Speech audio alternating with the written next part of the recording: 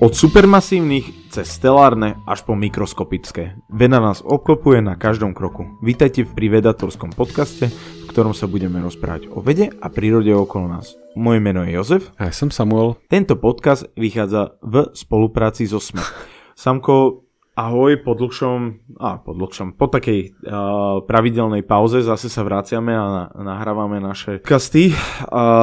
Dneska sa budeme rozprávať o zaujímavej téme, o mikroskopických čiernych dierach, o ktorých už sme ich niekoľkokrát spomínali. Spomínali sme ich pri CERNe, spomínali sme ich, myslím si, že aj pri gravitačných vlnách, vlastne ten taký opak, myslím, že ich ešte aj v niekoľkých iných podcastoch. Myslím si, že je to taká vec, je to taká Kolumbova žena, že všetci o nej niečo vedia, ale nikto nevie presne, čo to je, ani že či ich niekto dakedy videl. Tak to ti rovno môžem povedať, že nikto ich nikdy nevidel. No, tak to je úplne Kolumbova žena. Hej, presne.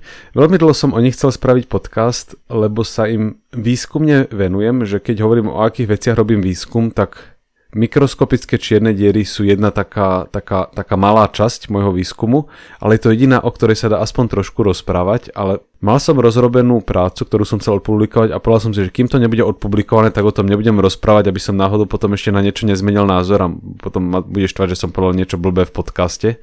A potom to nebude aktuálne, no to by bol trápas. To by bol, hej. Dobre, tak poďme si povedať nejakú takú škálu, že aké veľké čierne diery poznáme. Asi každý vie, alebo veľa ľudí vie, že v centre našej galaxie, alebo v centre galaxií vo vesmíre bývajú také väčšie, supermasívne ich nazývame.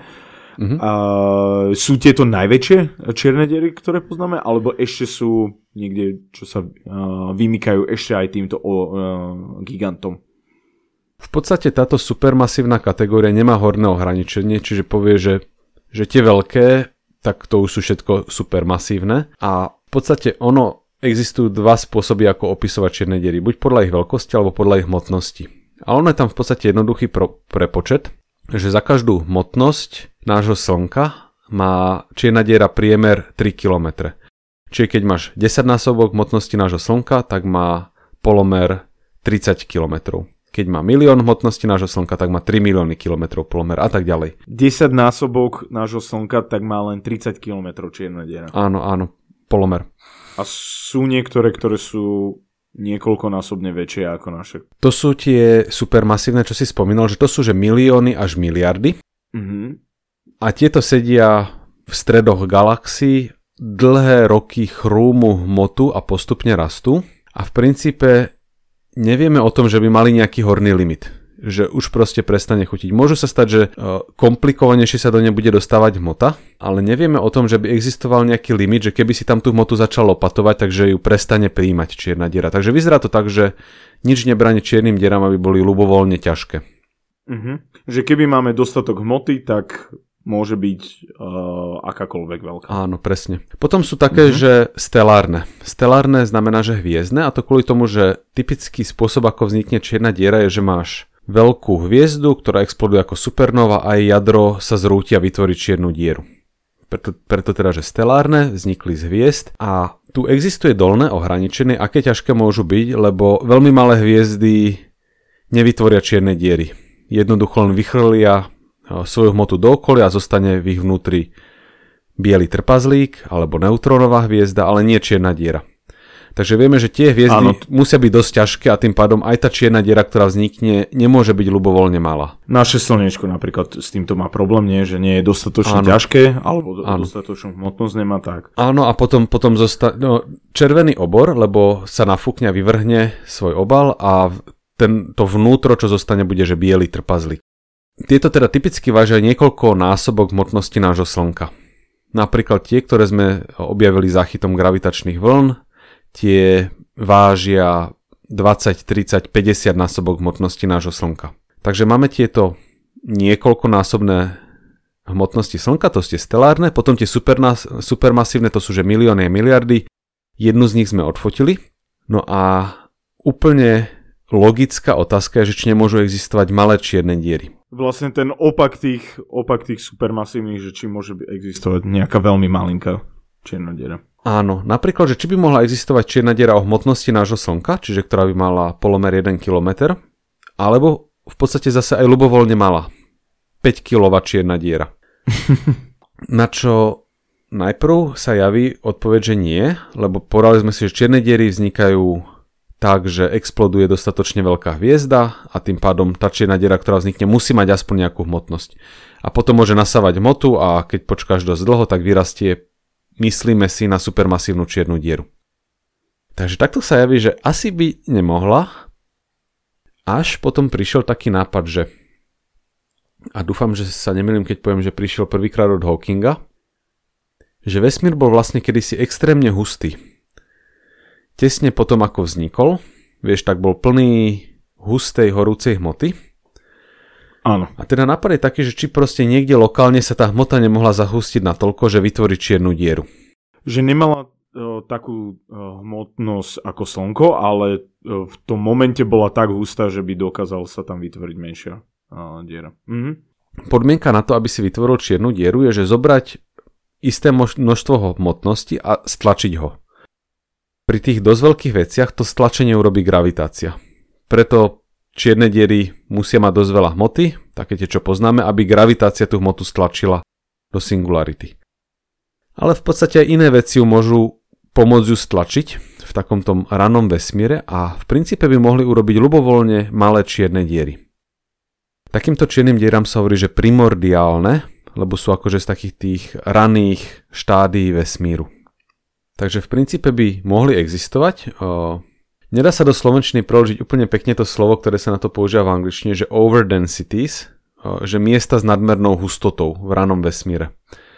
Čiže miesta, ktoré mali... Prehustenosť. Hej, také, že že áno, že prehustené miesta v ranom vesmíre mohli vytvoriť čierne diery, keď splnili nejakú požiadavku, že dosť veľká hustota tam bola. Čo sa niekomu zapáčilo, lebo my vieme, že vesmír obsahuje veľmi veľa hmoty, ktorá je neviditeľná. To je to, čo voláme tmavá hmota.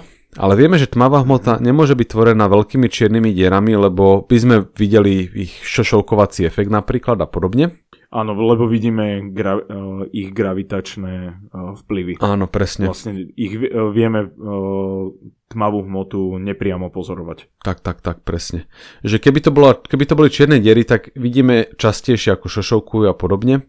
No a malé čierne diery by nemali tento problém, lebo ich efekt šošovkovania je veľmi malinký. Ak sa deje šošovkovanie len na jednej čiernej diere. Takže sa rozmýšľalo nad tým, že či vlastne malé čierne diery nemôžu tvoriť tmavú hmotu. Čo v niečom je celkom pekný nápad, ale tiež to má svoj háčik, a to taký, že Stephen Hawking ukázal, že čierne diery sa môžu vyparovať.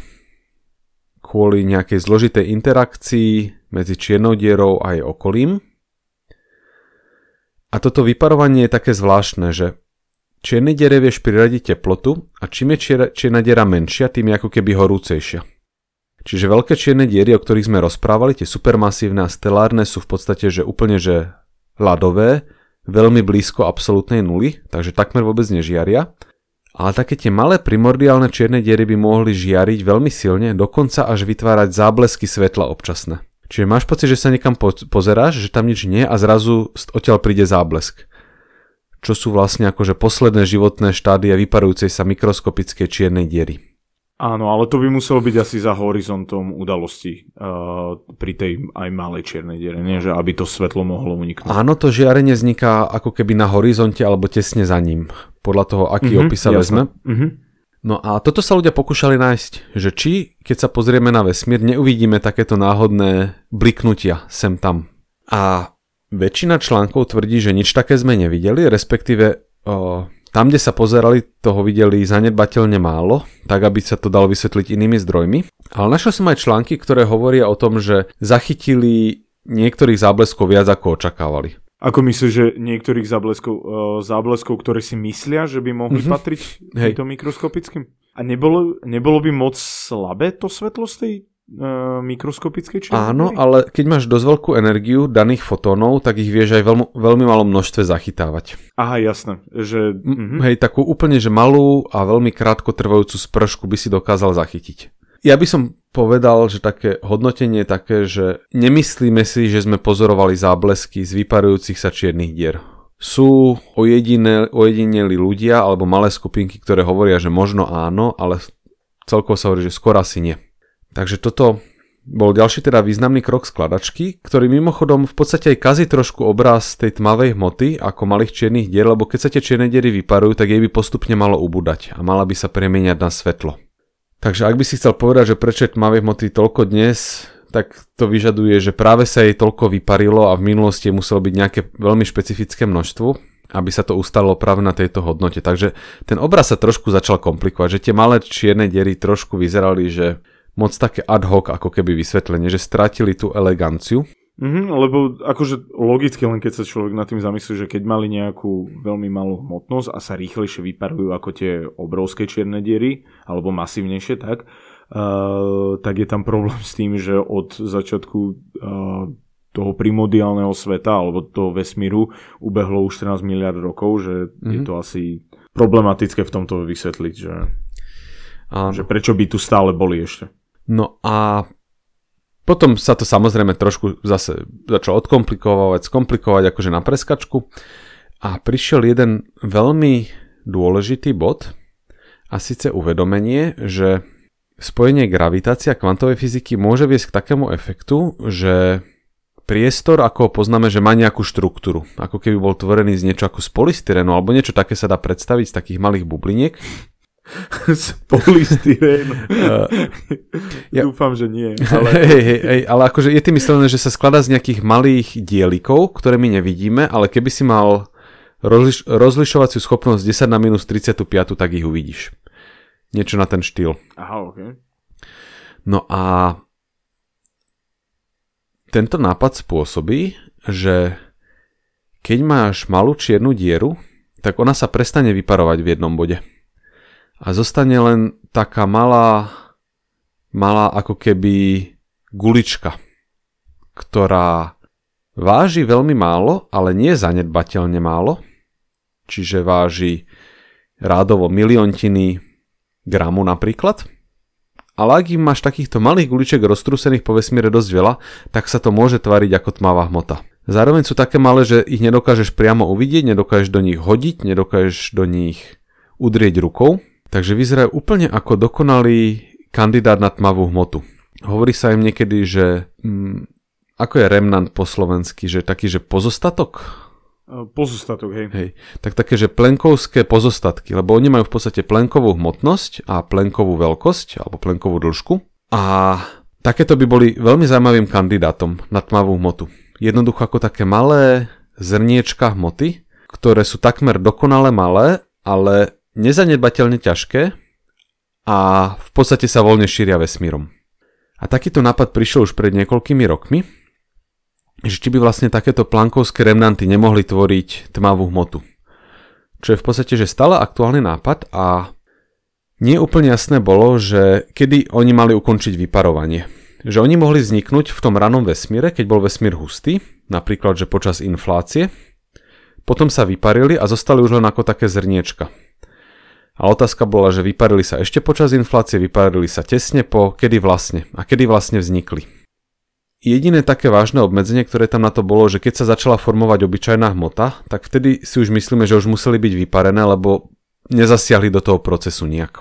No a na toto nadviazal výskum, ktorý som robil, lebo v podstate ja sa dosť veľa rokov venujem výskumu kvantovej štruktúry priestoru. Čiže ako by vlastne priestor mohol mať štruktúru a ako by sa to mohlo na niečom prejaviť, napríklad na fungovanie čiernych dier.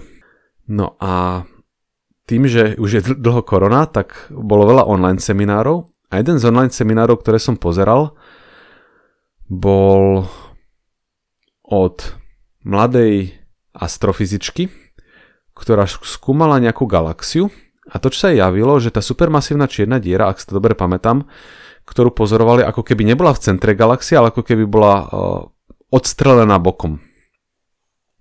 A povedala, že existuje niečo ako mechanizmus, že vystrelenia čiernej diery. že občas sa stane, že keď vznikne čierna diera, tak vyžiari gravitačné vlny, ktoré ako keby odrazí jedným smerom. A ona sa odrazí z polohy, kde vznikla. Takže ak ona mala vzniknúť niekde v strede galaxie, zrážkou pravdepodobne 2 čiernych dier, tak ju to vystrelilo jedným smerom. Čo je niečo, o čom som absolútne netušil. On sa to hovorí, že recoil efekt, ako vieš, keď strieľaš zo zbrane a tá zbraň ťa tak kopne. Tak toto je v podstate, že tá čierna diera vystrelí gravitačné vlny jedným smerom a ju to odkopne druhým smerom. Asi je to úplne iný efekt, ale troška podobné nie, že keď Slnko vystrelí svoju planetu. Nie, že... Áno, ale toto by bolo, že Slnko vystrelí planetu jedným smerom a ono by sa výrazne pohlo druhým smerom. Len tie planety sú také ľahké, že Slnko by nás odstrelilo a ani by si nevšimlo. Áno, tak skorej. Hej. No a ja som si toto vypočul, toto sa týkalo supermasívnych čiernych dier a mne to prišlo také zvláštne, že ako toto môže fungovať, tak som si o tom niečo prečítal. A mne sa stretli 3 veci naraz, že poprvé už som v minulosti pracoval s mikroskopickými čiernymi dierami, teda teoreticky. Zároveň som si vypočul ten akože aby to neznelo, že niekde v labaku si ich robíme. Zároveň som si vypočul tento seminár o tomto efekte, že ťa vystrelí, že sa čierna diera vystrelí jedným smerom, samú seba ako keby. Že ťa vystrelí.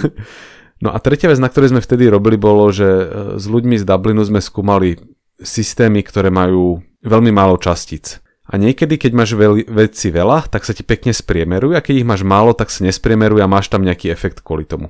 No a mne vlastne napadlo, že čo sa stane, ak počas toho vyparovania vystrelí čierna diera veľmi malý počet častíc.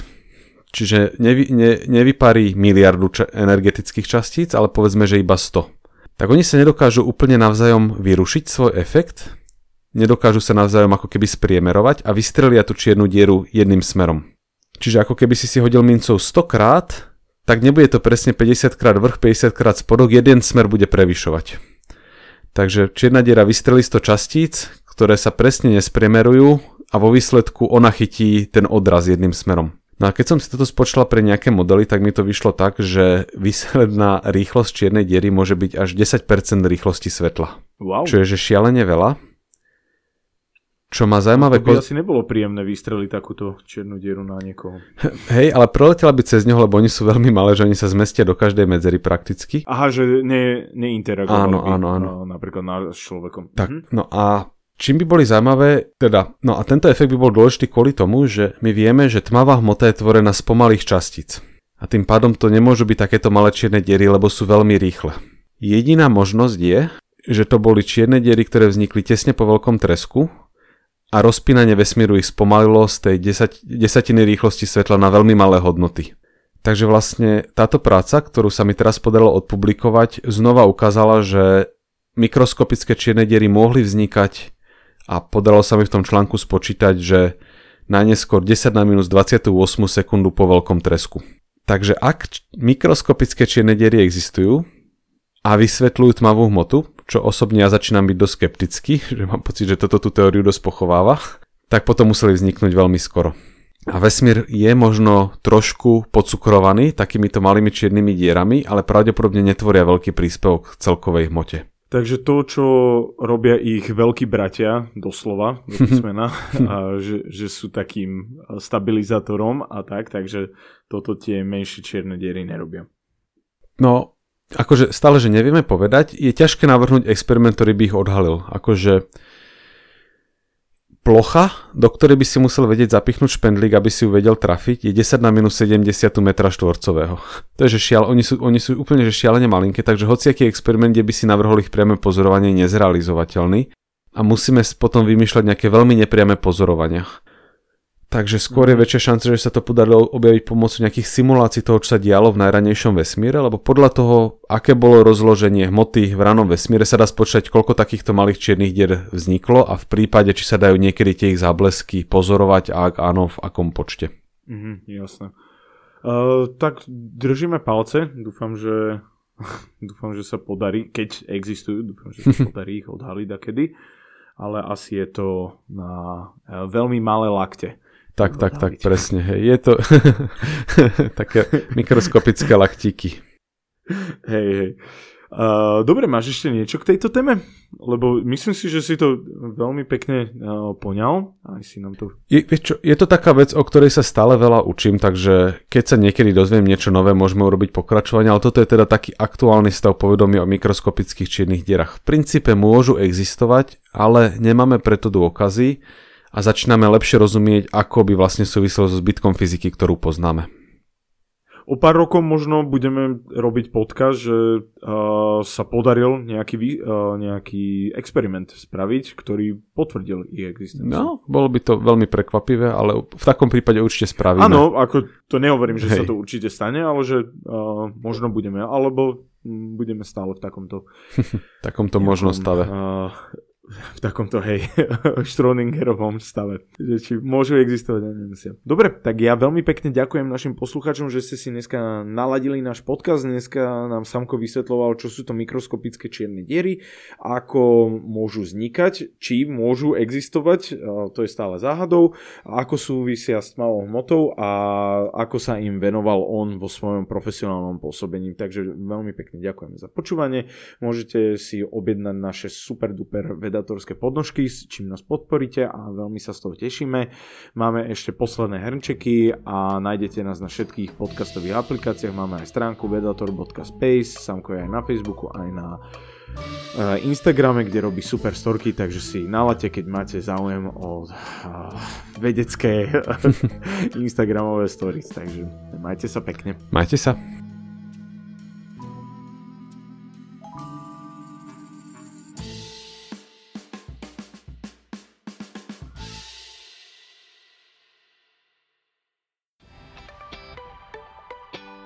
Ja som Jakub Betinský. Ja Andrej Zeman. A ja som Miro Gašpárek. A spolu tvoríme vzdelávací podcast Pravidelná dávka. Vychádzame dvakrát týždenne, vždy v utorok a piatok. A v našich dávkach sa venujeme filozofii, religionistike a technológiám. Čo znamená dobre žiť a aký je vzťah medzi mysľou a telom? Na aké otázky sa snažia odpovedať veda a náboženstvo? A ako nám najmodernejšie technologické inovácie dokážu zlepšovať život? Vypočujte si nás cez vašu obľúbenú podcastovú aplikáciu. A tiež nás nájdete na webe denníka SME a na našej stránke www.pravidelnadavka.sk. Buďte zvedochtiví a nech vám to myslí.